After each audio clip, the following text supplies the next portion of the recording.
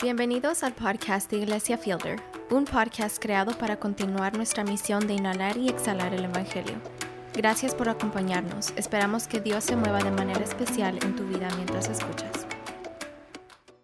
Cuando estaba creciendo, pasé muchas horas viendo una serie de caricaturas de un personaje que se llamaba Adam. Y tal vez ustedes lo conocen, pero Adam era el príncipe de Eternia que tenía la responsabilidad de defender los secretos del castillo de Grayskull. Y su mejor amigo era un tigre muy cobarde que se llamaba Kinger.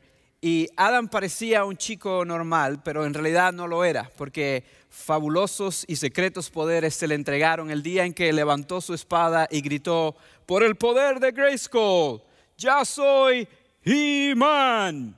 No sé si ustedes lo vieron y no me lo sabía de memoria, tuve que repasarlo esta semana. Pero He-Man me recuerda a un deseo que hay en el corazón de nosotros los seres humanos. Lo que sucedía con He-Man es que al él levantar esa espada, él recibía un poder especial que lo ayudaba a hacer lo que él quería hacer. Y su misión era defender este castillo, el castillo de Grayskull, de los ataques de Skeleton. Y les digo que me recuerda a una necesidad o a un deseo que hay en el corazón humano, porque todos nosotros, los seres humanos, quisiéramos tener un poder especial que nos ayude a lograr lo que queremos lograr, que nos ayude a obtener lo que queremos obtener. Todos quisiéramos tener un poder y de hecho todos usamos el poder que tenemos para esto. Ahora, tal vez ustedes dicen: Ender, yo no tengo ningún poder. Antes de continuar, yo creo que es necesario que definamos la palabra poder y que estemos de acuerdo en lo que yo voy a definir como poder para que vean a lo que me refiero. Yo creo que poder es la habilidad de utilizar los recursos y las circunstancias a nuestro alrededor para obtener lo que queremos cuando lo queremos. Es la habilidad de utilizar los recursos y las circunstancias a nuestro alrededor para obtener lo que queremos cuando queremos. Y yo sé que cuando pensamos en poder, tal vez pensamos que nuestro jefe tiene más poder que nosotros, o que los policías tienen más poder que nosotros, los políticos tienen más poder que nosotros, y pensamos que nosotros no tenemos poder. Sin embargo, nosotros tenemos más poder del que nos gustaría aceptar y muchas veces utilizamos ese poder de la manera incorrecta. El poder no solamente se ve de manera posicional, es decir, en posición de ejercicio de poder, sino muchas veces también se ve en nuestras personalidades inclusive. Y a veces nosotros utilizamos cosas de nuestra personalidad para obtener lo que queremos cuando queremos. Cosas como, por ejemplo, levantar nuestra voz un poquito y hablarle de una manera dominante a nuestra pareja o a nuestros hijos para que ellos entiendan que nosotros somos los que tenemos la razón y los que estamos al mando aquí. O tal vez es lo contrario, tal vez es utilizar lágrimas y ponernos a llorar para que la otra persona se sienta triste por nosotros y entonces de esa manera nosotros poder salirnos con la nuestra y obtener lo que queremos cuando queremos. O tal vez es simplemente proyectar una imagen en las redes sociales o con la ropa que nos ponemos o las cosas que tenemos materialmente hablando para que otros piensen cierta cosa acerca de nosotros. De una forma u otra, nosotros utilizamos los recursos que tenemos para obtener lo que queremos cuando queremos, pensando que si hacemos eso, entonces vamos a encontrar la satisfacción y la alegría y el contentamiento. Pero yo quiero que sepas, mi amado, que muchas veces si usamos esos recursos de la manera inadecuada, vamos a obtener el resultado opuesto a lo que queremos lograr. De hecho, si somos honestos, tenemos que reconocer que muchas veces cuando utilizamos este tipo de recursos para obtener lo que queremos cuando queremos, no nos va tan bien como quisiéramos que nos fuera. Hoy vamos a continuar esta serie de mensajes llamada Viviendo un Sueño. Y vamos a ver en Génesis capítulos 48 y casi todo el capítulo 49 que cuando utilizamos los poderes que tenemos a nuestro alcance de la manera incorrecta, vamos a recibir lo contrario muchas veces a lo que quisiéramos recibir. Pero también vamos a descubrir dónde y cómo se encuentra el poder verdadero. Así que te invito a que abras tu Biblia allí en Génesis capítulo 48. Y mientras la abres, quiero recordarte un poquito de contexto. Te recuerdo que estamos estudiando la vida de una familia. Son 12 hermanos. El padre de estos 12 hermanos se llama Jacob. Y los 10 hermanos mayores vendieron a uno de los hermanos, a José, como un esclavo en Egipto. José estuvo en Egipto varios años sirviendo como esclavo y luego también en prisión. Pero Dios en el momento oportuno lo sacó de la esclavitud, lo sacó de la prisión y lo puso en una posición de poder, de prominencia. Lo puso de segundo al mando en todo Egipto. Y cuando hubo una hambruna en toda la región, los hermanos de José vinieron a donde José, sin saber que era él, a rogarle que les diera oportunidad, que les diera comida. José luchó con esto, él no les mostró a sus hermanos que era él, tenía disfraces y maquillajes y cosas, ellos no sabían que era él y por varios días él estuvo luchando con esto hasta que finalmente él vio el cambio en la vida de sus hermanos y pudo entonces revelarse a sí mismo, mostrarles quién era, perdonarlos, inclusive hizo posible que su padre Jacob viajara desde Canaán hasta Egipto para reencontrarse con él después de muchísimos años. Jacob estuvo allí en Egipto entonces unos 17 años y llegó ya al final de su vida. Y es allí donde nos encontramos en el capítulo 48, cuando ya Jacob está a punto de morir y está todavía en Egipto cerca de José. Quiero comenzar leyendo los versículos 1 hasta el 4 en el 48. Dice así: poco tiempo después le informaron a José que su padre estaba enfermo. Entonces fue a visitarlo y llevó consigo a sus 2 hijos, Manasés y Efraín. Cuando le avisaron a Jacob que su hijo venía a verlo, hizo un esfuerzo, se sentó en la cama y le dijo a José: el Dios Todopoderoso se me apareció en luz en la tierra de Canaán y me bendijo con esta promesa: te haré fecundo, te multiplicaré y haré que tus descendientes formen una comunidad de naciones. Además, a tu descendencia le daré esta tierra como su posesión perpetua. Vemos que ya al final de su vida, Jacob está a punto de morir y José viene a visitarlo. Y con la visita de José, Jacob recuerda una promesa que Dios le había hecho unos 30 años antes de este momento en un lugar llamado Luz. La promesa la encontramos en Génesis capítulo 35 y en ese lugar, en ese momento, Dios le dijo a Jacob que él lo iba a hacer una nación poderosa, que él iba a dar un poder especial, que su descendencia iba a formar una nación que sería muy influencial y muy pudiente. Y Jacob recuerda esta promesa en este momento porque él estaba ya a punto de morir y por lo tanto estaba a punto de distribuir esta bendición o distribuir este poder que él iba a recibir de parte de Dios a la siguiente generación. Y él comienza bendiciendo a José con este poder y lo hace de una manera inesperada hasta cierto punto.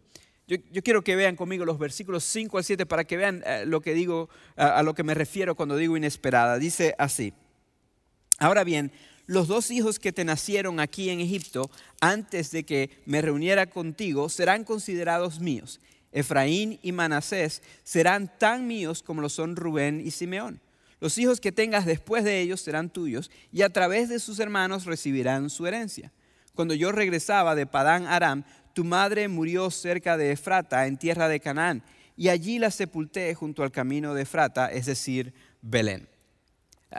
Vemos que algo raro sucede aquí. Ahí a punto de morir, ya bien viejito, Jacob mira a José y le dice: tus 2 hijos, los que te nacieron aquí en Egipto antes de conocernos, que son Manasés y Efraín, van a ser como hijos míos. Los demás van a ser hijos tuyos, pero tus 2 hijos van a ser hijos míos.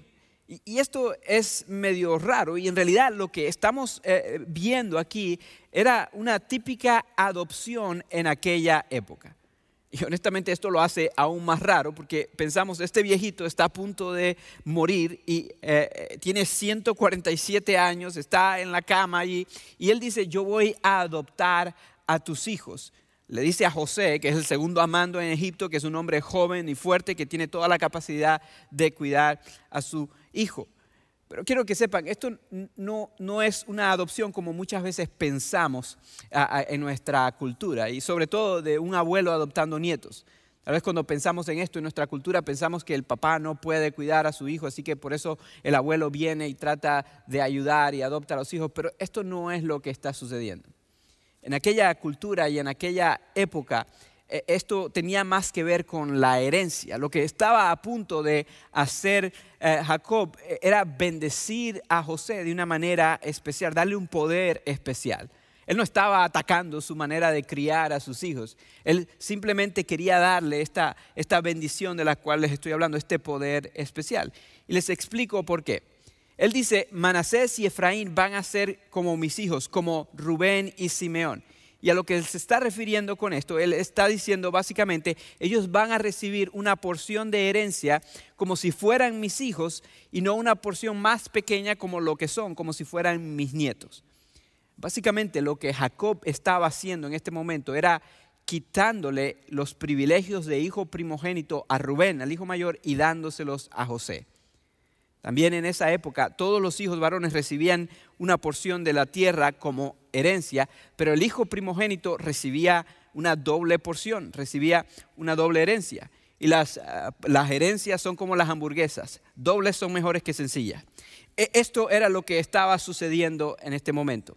José estaba a punto de recibir una porción doble de herencia a través de sus hijos, a través de Manasés y a través de Efraín.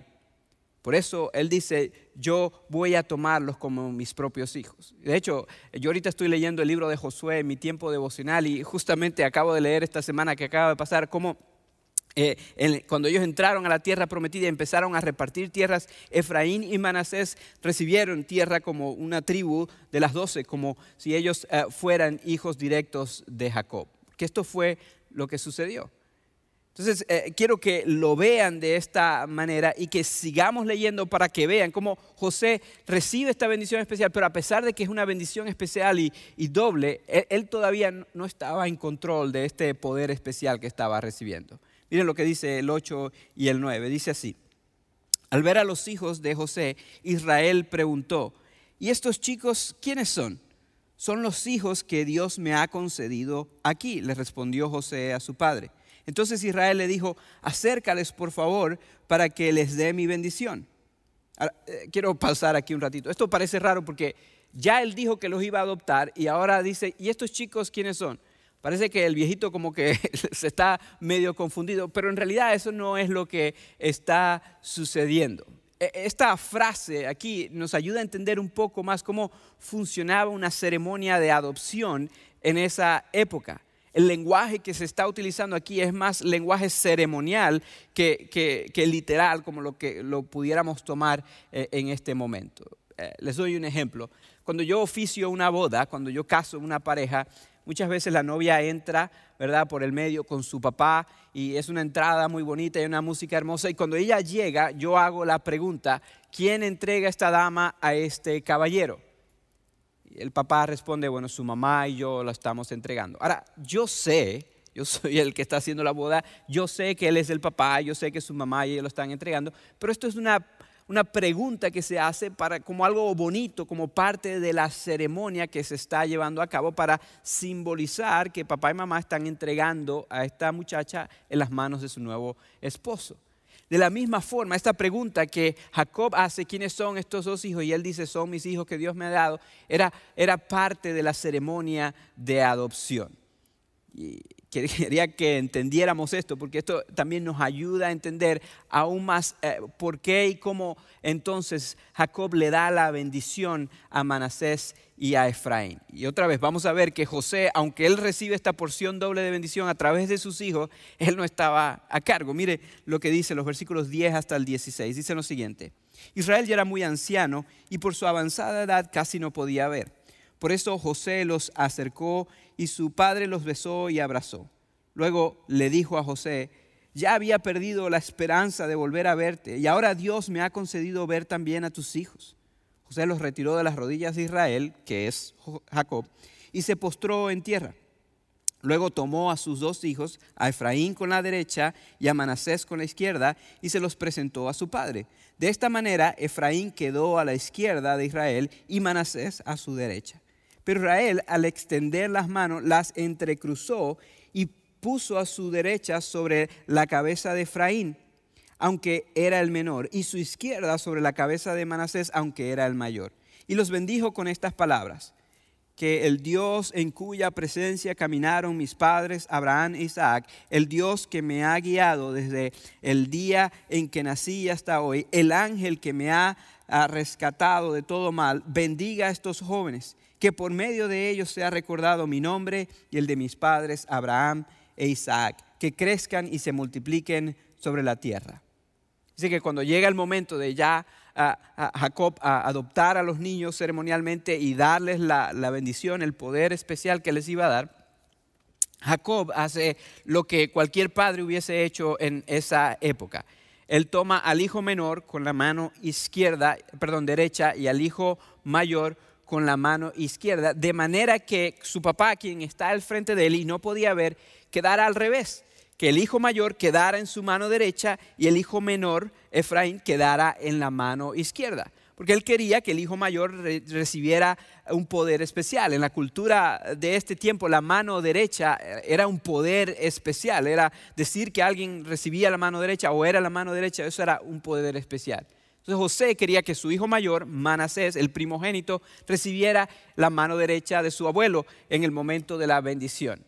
Pero dice el texto que cuando esto sucede, Jacob entrecruzó las manos y resultó que Efraín, el menor, quedó con la mano derecha y Manasés, el mayor, quedó con la mano izquierda. Y cuando leemos a continuación nos damos cuenta que a José no le gustó esto para nada.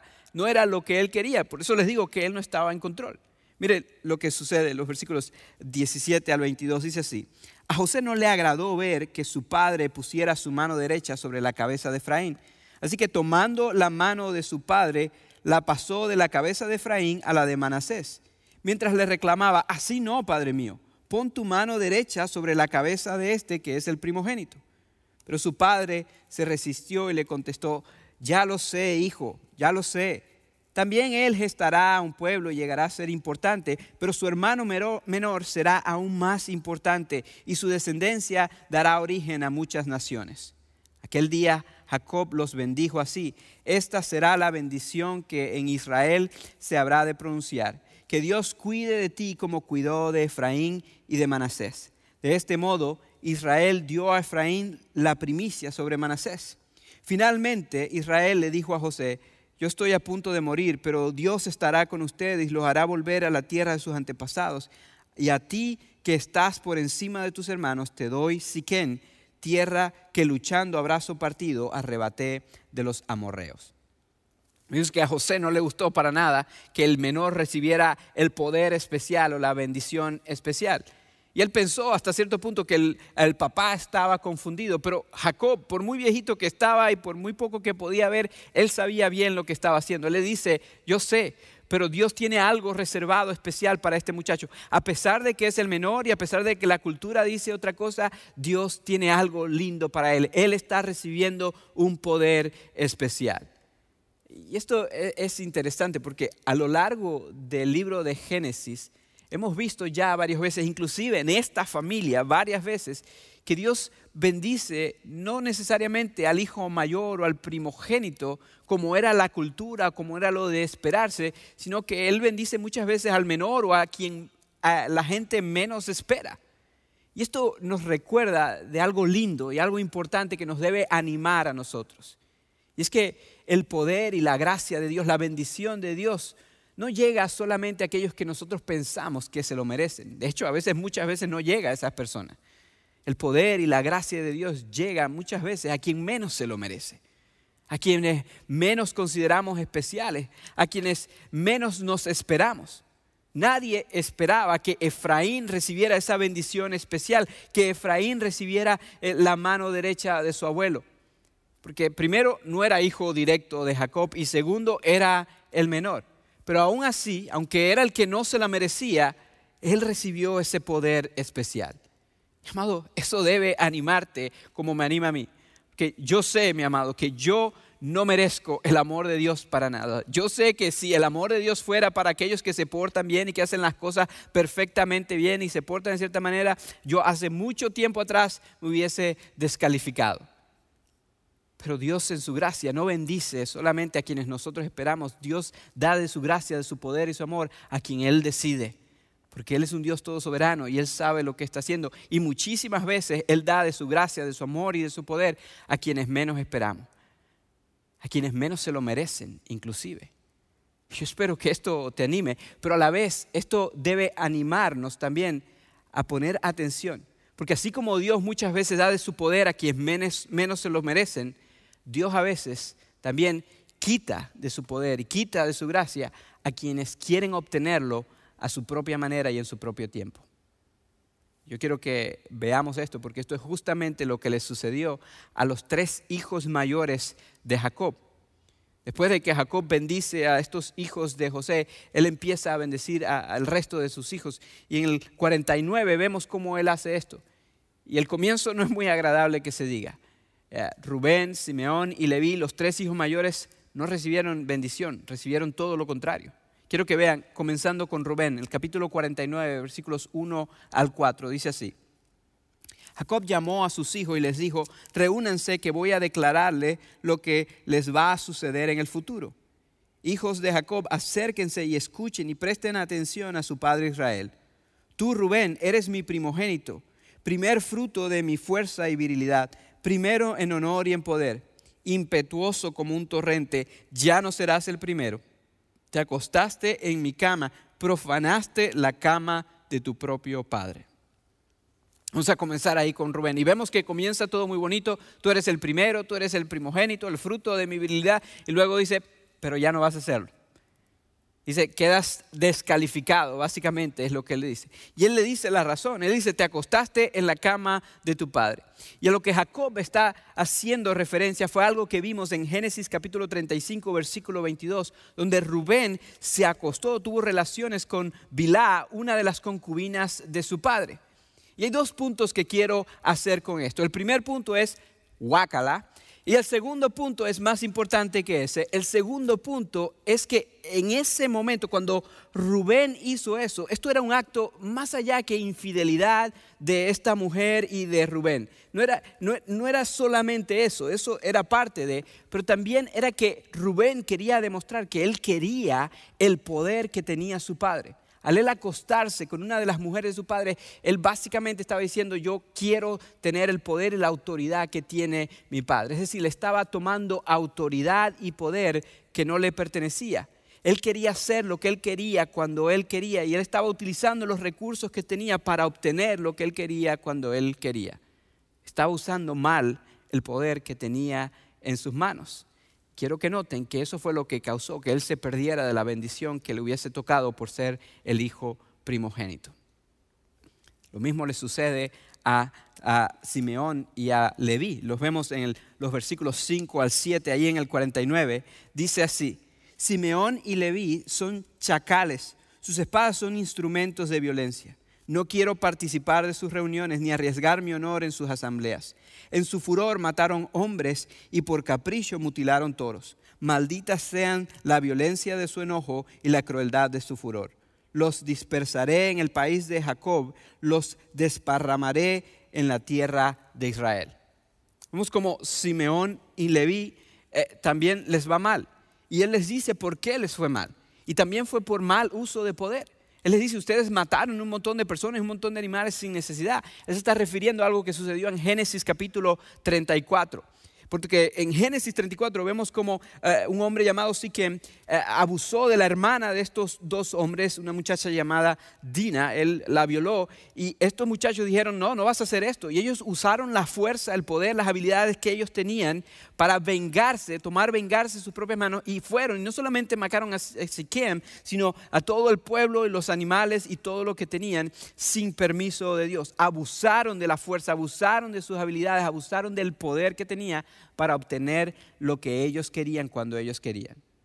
Y si bien lograron su cometido en ese momento, el resultado fue lo opuesto a lo que ellos esperaban.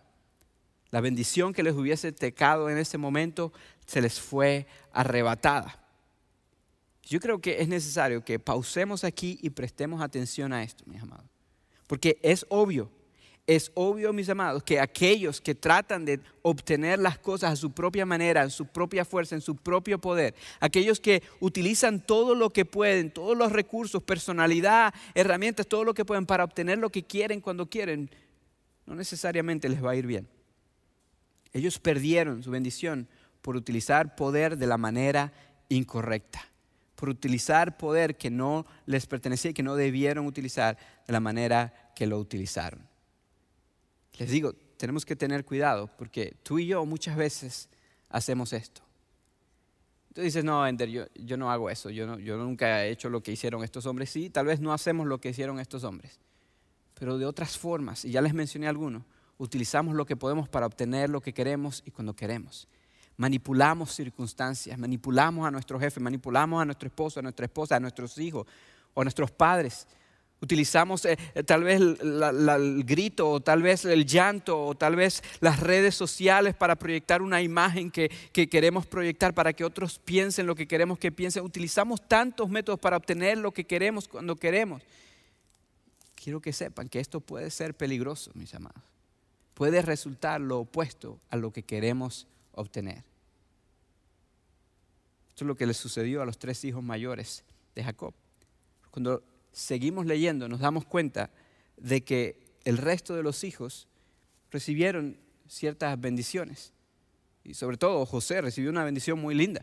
Quiero que vean los versículos 13 hasta el final del capítulo, hasta el 28. Voy a leer bastantes versículos, pero vamos a ver cómo los hijos de Jacob recibieron diferentes tipos de bendición. Zabulón vivirá a la orilla del mar. Bendición, le tocó vivir en la playa, ¿verdad?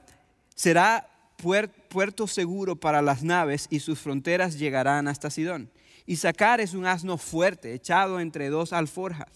Al ver que el establo era bueno y que la tierra era agradable, agachó el hombro para llevar la carga y se sometió a la esclavitud. Dan hará justicia en su pueblo, como una de las tribus de Israel. Dan es una serpiente junto al camino, una víbora junto al sendero que muerde los talones del caballo y hace caer la espada del jinete. Señor, espero tu salvación. Las hordas atacan a Gad, pero él las atacará por la espalda. Escuchen la bendición de Aser, esta me gusta. Aser disfrutará de comidas deliciosas, ofrecerá manjares de reyes. Buena bendición. Neftalí es una gacela libre que tiene hermosos cervatillos. José, escuchen a José. José es un retoño fértil retoño junto al agua, cuyas ramas trepan por el muro. Los arqueros lo atacan sin piedad, le tiraron flechas, lo hostigaron, pero su arco se mantuvo firme porque sus brazos son fuertes. Gracias al Dios fuerte de Jacob, al pastor y roca de Israel. Gracias al Dios de tu Padre que te ayuda. Gracias al Todopoderoso que te bendice con bendiciones de lo alto, con bendiciones del abismo, con bendiciones de los pechos y del seno materno. Son mejores las bendiciones de tu Padre que las de los montes de antaño, que la abundancia de las colinas eternas. Que descansen estas bendiciones sobre la cabeza de José, sobre la frente del escogido entre sus hermanos. Benjamín es un lobo rapaz que en la mañana devora la presa y en la tarde reparte los despojos. Estas son las 12 tribus de Israel y esto es lo que su padre les dijo cuando impartió a cada una de ellas su bendición. Podemos ver cómo todos recibieron bendiciones de diferentes tipos y específicamente José recibe como 5 versículos de bendiciones y un montón de frases ahí para decir lo que él estaba recibiendo. Y tiene sentido porque José había sido el vendido por sus hermanos, pero luego él fue el que se portó bien y eventualmente fue el que ayudó a su familia a ser rescatada de la hambruna y todas estas cosas. Y usualmente cuando leemos este libro y leemos estos últimos capítulos y leemos esta historia, vemos lo que sucedió en la vida de José y llegamos a pensar que él es el personaje principal, que él es el que se llevó la mejor bendición. Pero falta mencionar a uno de los hijos de Jacob y falta mencionarlo porque lo salté intencionalmente, porque quería dejarlo para el final. Es alguien que ya hemos conocido, lo conocimos hace un par de semanas, su nombre era Judá. Yo quiero que vean lo que recibió Judá porque fue aún mucho mejor que lo que recibió José. Versículos 8 al 12 dice así: Tú, Judá, serás alabado por tus hermanos, dominarás a tus enemigos y tus propios hermanos se inclinarán ante ti. Mi hijo Judá es como un cachorro de león que se ha nutrido de la presa, se atiene al pecho como león, como leona que nadie se atreve a molestar. El cetro no se apartará de Judá, ni de entre sus pies el bastón de mando, hasta que llegue el verdadero rey, quien merece la obediencia de los pueblos. Judá amarra su asno a la vid y la cría de su asno a la mejor cepa. Lava su ropa en vino, su manto en la sangre de las uvas. Sus ojos son más oscuros que el vino, sus dientes más blancos que la leche. Podemos ver que Judá recibe una bendición mucho más especial aún que la de José, que el resto de sus hermanos y aún que la de José. A pesar de que José recibió la doble, la de Judá es mucho más especial. Dice que sus hermanos lo iban a alabar. Dice que sus enemigos se iban a postrar ante él, que sus propios hermanos se inclinarían ante él. Dice que él iba a tener el cetro de mando por el resto de las generaciones hasta que llegara aquel del cual todo el mundo debe rendir obediencia. Y amados, cuando estudiamos la palabra de Dios sabemos que muchos más años más adelante de Judá vino justamente el Mesías, el Salvador del mundo, a quien todo el mundo debe mostrar obediencia. Judá recibió una bendición mucho más especial que los hermanos. Recibió un poder único, un poder especial. Yo quiero que sepan, mis amados, que Judá no recibió este poder porque era el más guapo o porque se lo merecía o porque tenía más likes en Facebook o era el que gritaba más, tampoco era el que lloraba más. No lo hizo porque utilizó el poder que tenía en sus manos para obtener lo que quería. No lo recibió porque se lo había ganado ni porque se portaba bien. Al contrario. Recuerden que Judá fue el que sugirió que vendieran a José como un esclavo. Recuerden que Judá fue aquel que abandonó a su nuera cuando debió cuidarla y encima de eso más tarde terminó acostándose con ella pensando que era una prostituta religiosa. Judá era un hombre pecador, era un hombre débil y aún así él recibe este poder especial. La razón por la cual él recibe este poder especial es porque en su vida sucedió algo que no había sucedido en la vida de otros. Él se arrepintió de su maldad y cuando él se arrepintió de su maldad, el poder de Dios llegó a su vida y lo transformó. Y ese poder lo llevó a actuar de una manera única, de una manera especial. Él estuvo dispuesto a ceder el poquito poder que le quedaba por el bienestar de otros. No sé si recuerdan esto, pero en Génesis 43 al 45, cuando estudiamos eso hace un par de semanas atrás, les hablé del hecho de que cuando era el momento de que ellos regresaran de Canaán a Egipto a buscar más alimento, a buscar comida, cuando ellos todavía no sabían que José era su hermano y tenían que llevar a Benjamín con él, Jacob no quería mandar a Benjamín, tenía temor, pero Judá se levantó y dijo, papá, yo lo cuido. De hecho, quiero que lo vean en Génesis capítulo 43, versículos 8 al 9. Recuerden lo que él les dijo. Dice así, Judá le dijo a su padre Israel, bajo mi responsabilidad envía al muchacho y nos iremos ahora mismo, para que nosotros y nuestros hijos podamos seguir viviendo. Yo te respondo por su seguridad. A mí me pedirás cuenta. Si no te lo devuelvo sano y salvo, yo seré culpable ante ti para toda la vida. Judá estuvo dispuesto a ceder el poquito poder que él tenía ante su padre por el bienestar de su familia y por el bienestar de su hermano. Él dijo, papá, yo voy a cuidar a Benjamín.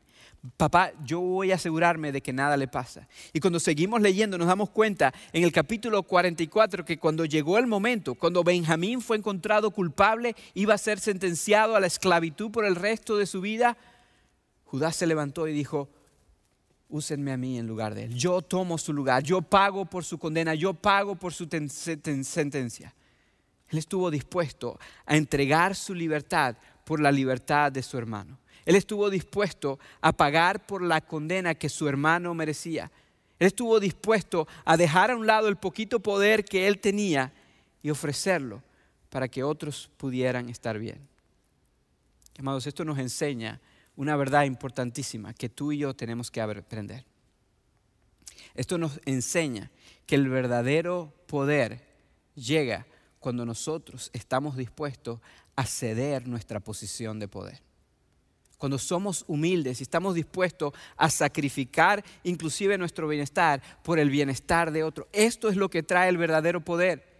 Y yo sé que esto es contrario a la naturaleza humana, porque nuestra naturaleza humana nosotros queremos hacer lo opuesto. Queremos manipular las circunstancias, queremos manipular a las personas, queremos utilizar todos los recursos que podamos para obtener lo que nosotros queremos cuando nosotros queremos, pensando que ese es el poder y pensando que allí vamos a encontrar la satisfacción verdadera.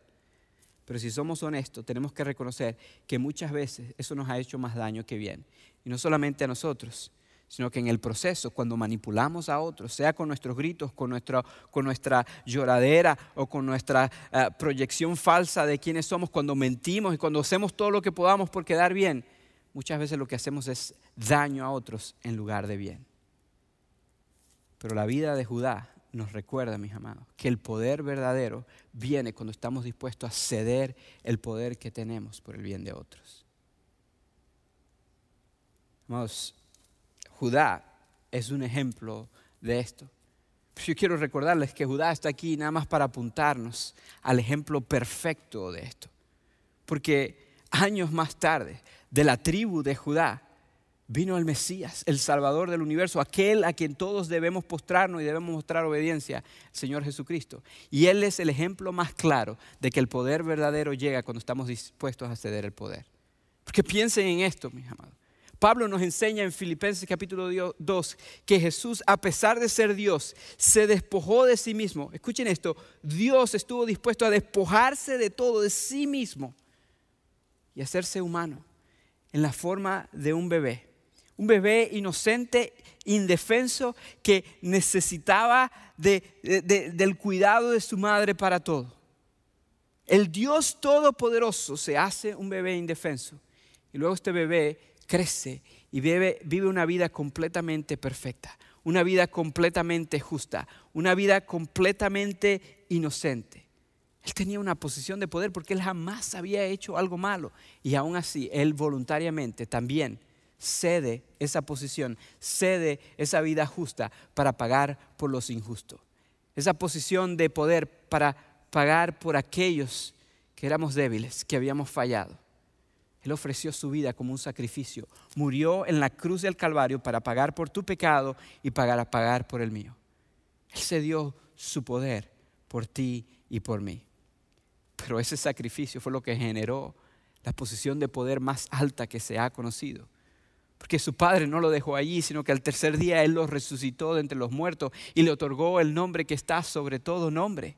Es por eso que todo el mundo le va a mostrar obediencia un día y se va a postrar ante Él. Es eso lo que le ha hecho el Señor de señores y el Rey de reyes. Es eso lo que lo hace conocer como precisamente el León de Judá que vino a rugir y a gobernar este mundo un día. Amados, Jesús es el ejemplo perfecto de que para que nosotros podamos recibir el poder verdadero, la satisfacción que queremos, tenemos que ceder el poder que tenemos. Y hay algunos de ustedes que hoy necesitan hacer esto por primera vez en su vida. Hay algunos de ustedes que ya están cansados de las malas relaciones, ya están cansados del conflicto que tienen con su pareja, del conflicto que tienen con sus hijos, del conflicto que tienen con sus padres, del hecho de que constantemente están peleando con sus compañeros de trabajo, del hecho de que constantemente tienen problemas con sus vecinos, están cansados de los problemas familiares y de las relaciones. Y la razón es porque tú estás tratando de tener el poder, estás tratando de manipular, estás tratando de usar lo que puedes para obtener lo que quieres cuando quieres. Y Dios te está diciendo, la única forma que vas a poder verdaderamente experimentar lo que quieres, cuando estás dispuesto a ceder el control, cuando estás dispuesto a ceder el poder de tu vida. ¿Sabes? Tiene que llegar un momento en tu vida donde tú reconoces que eres débil, que eres pecador y que necesitas de un Salvador, que necesitas de aquel que entregó todo por ti, que necesitas al Señor Jesucristo en tu vida. La Biblia enseña que si tú confiesas con tu boca que Él es el Señor, lo haces el Señor de tu vida, es decir, que le cedes el poder de tu vida, el control de tu vida a Él, tú puedes ser salvo. Y el Espíritu de Dios empieza a vivir en ti y Él te empieza a transformar de adentro hacia afuera. Y vas a tener el poder que nunca antes has tenido para obtener lo que verdaderamente necesitas, para vivir la vida que Dios quiso que vivieras desde un principio. Si tú tienes que hacer esto, yo te voy a invitar a que ahí donde estás tú lo hagas y que nos dejes saber. Queremos acompañarte en esta jornada. Y la mejor manera de dejarnos saber es enviando un texto con la palabra conectar. Ahí en el número pon 94253 y en el texto pon la palabra conectar. Y te va a llegar un formulario pequeñito cuando lo envíes. Llena ese formulario, envíalo y nosotros te vamos a contactar y te vamos a ayudar en esta jornada. Pero sabes, yo sé que hay algunos de ustedes que ya son creyentes del Evangelio. Y al igual que yo, a pesar de que ya yo le entregué mi vida al Señor Jesucristo, en mi vida, en mi corazón, todavía hay áreas donde quiero tener el poder, quiero tener el control. Y yo sé que en la tuya también las hay. Pero vamos a ser honestos por un momento. La realidad es que nos va mucho mejor en las áreas donde ya Cristo tiene el control que en las áreas donde todavía nosotros tenemos el poder y no lo hemos querido entregar. Amados, Cristo Jesús murió en una cruz, entregó todo por ti. Por lo tanto, tú y yo podemos confiar que podemos entregarle esa área a Él y vamos a recibir el poder que verdaderamente necesitamos. Así que déjame preguntarte, ¿cuál es esa área en tu vida? ¿Las finanzas? ¿Es la ira? ¿Es la lujuria? ¿Es el chisme? ¿Es lo que otros piensen de ti? ¿Es el materialismo? ¿Cuál es esa área en tu vida donde tú todavía quieres tener lo que quieres cuando quieres? Quieres tener el poder, quieres tener el control. Y Dios te está diciendo, confía en mí.